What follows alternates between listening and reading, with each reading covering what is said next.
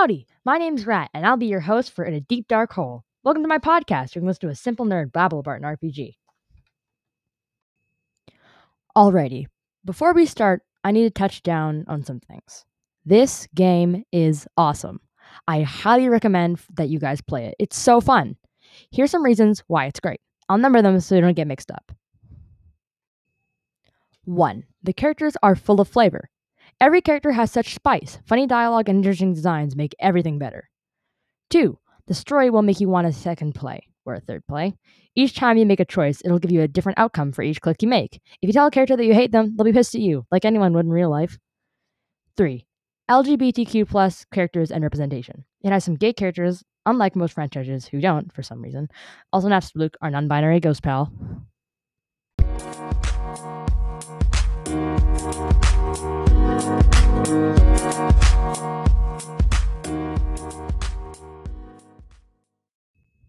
Okay, now the game. You play as one of the fallen human children. You can name yourself anything. Naming it Frisk will put you into hard mode. You can't get out of the ruins if you do that. So don't. Unless you want to. I mean, I'm not forcing you to do anything, but you know. Also, naming yourself the names of the characters will get you some fun dialogue Easter eggs. If you don't know what a dialogue Easter egg is, it's a hidden bonus you can find throughout the game. You know, like little snippets or references or other things.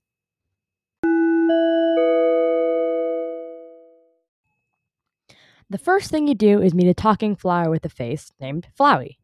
Not gonna lie, he's kind of a jerk. I mean, if you call threatening to shit you as friendly, then I guess he's your friend.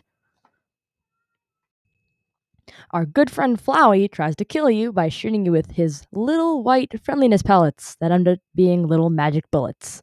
Geez, Flowey, didn't know you were a liar, too. And, time for our intermission. Be right back after a couple words from our sponsor.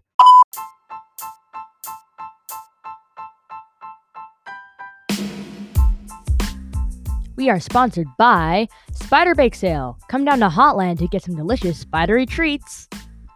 Also, probably a lot of bugs. Probably a lot of bugs as well. Now, where were we? Oh yeah. At the last moment, right before he shoots you with a ring of bullets, a fireball blasts Flowey out of the way and Goat Mama appears. She calls herself Toriel, the guardian of the ruins. Toriel leads you through the ruins and tells you not to move while she gets something. But you move anyway, because hell, why not? While exploring the ruins, you meet some wild creatures that turned out to be residents of the underground. They are monsters. The monsters here are nothing like the monsters in Monsters, Inc. They can't really understand you, but they like the sentiment of being talked to.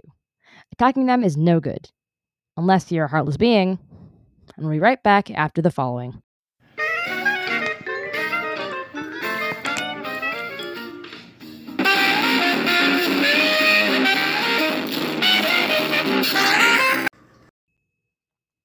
And we're back. As I was saying, you'll eventually get to a longer room with a dead-looking black tree. Toriel is chillin' behind it. She congratulates you on getting through all the traps and welcomes you into her very cozy little home. Well, guess she's your mother now.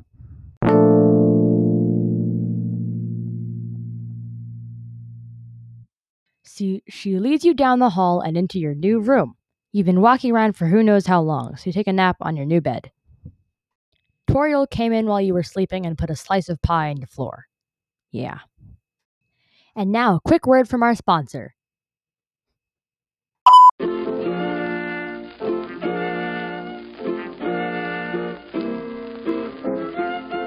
Are you tired of being cold and lonely in your sad little house with no one around? Well, you should come down to Snowden, where we have an amazing restaurant called Grillby's. We serve a lot of food, unless it's water or any kind of drinks, because the bartender is literally made of fire.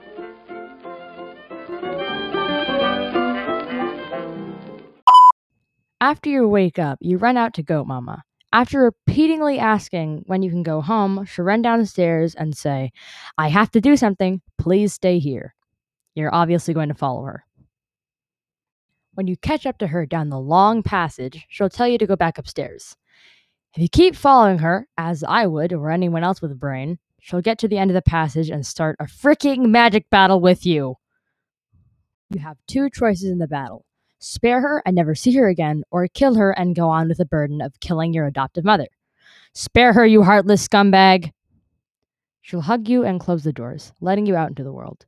You'll never see her again, but you gotta go on. And that... Oh.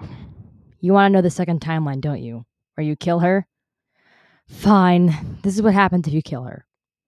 She'll say you really are nothing like the others, and you'll proven yourself to be able to do anything without her. She'll say, be good, won't you? And then dies. Are you happy? Because I'm not. Anyway, thanks for listening in for In a Deep Dark Hole. Our next episode will be airing next month. Get your nerd on. We are sponsored by Smash Bros. Ultimate, brought to you by Nintendo.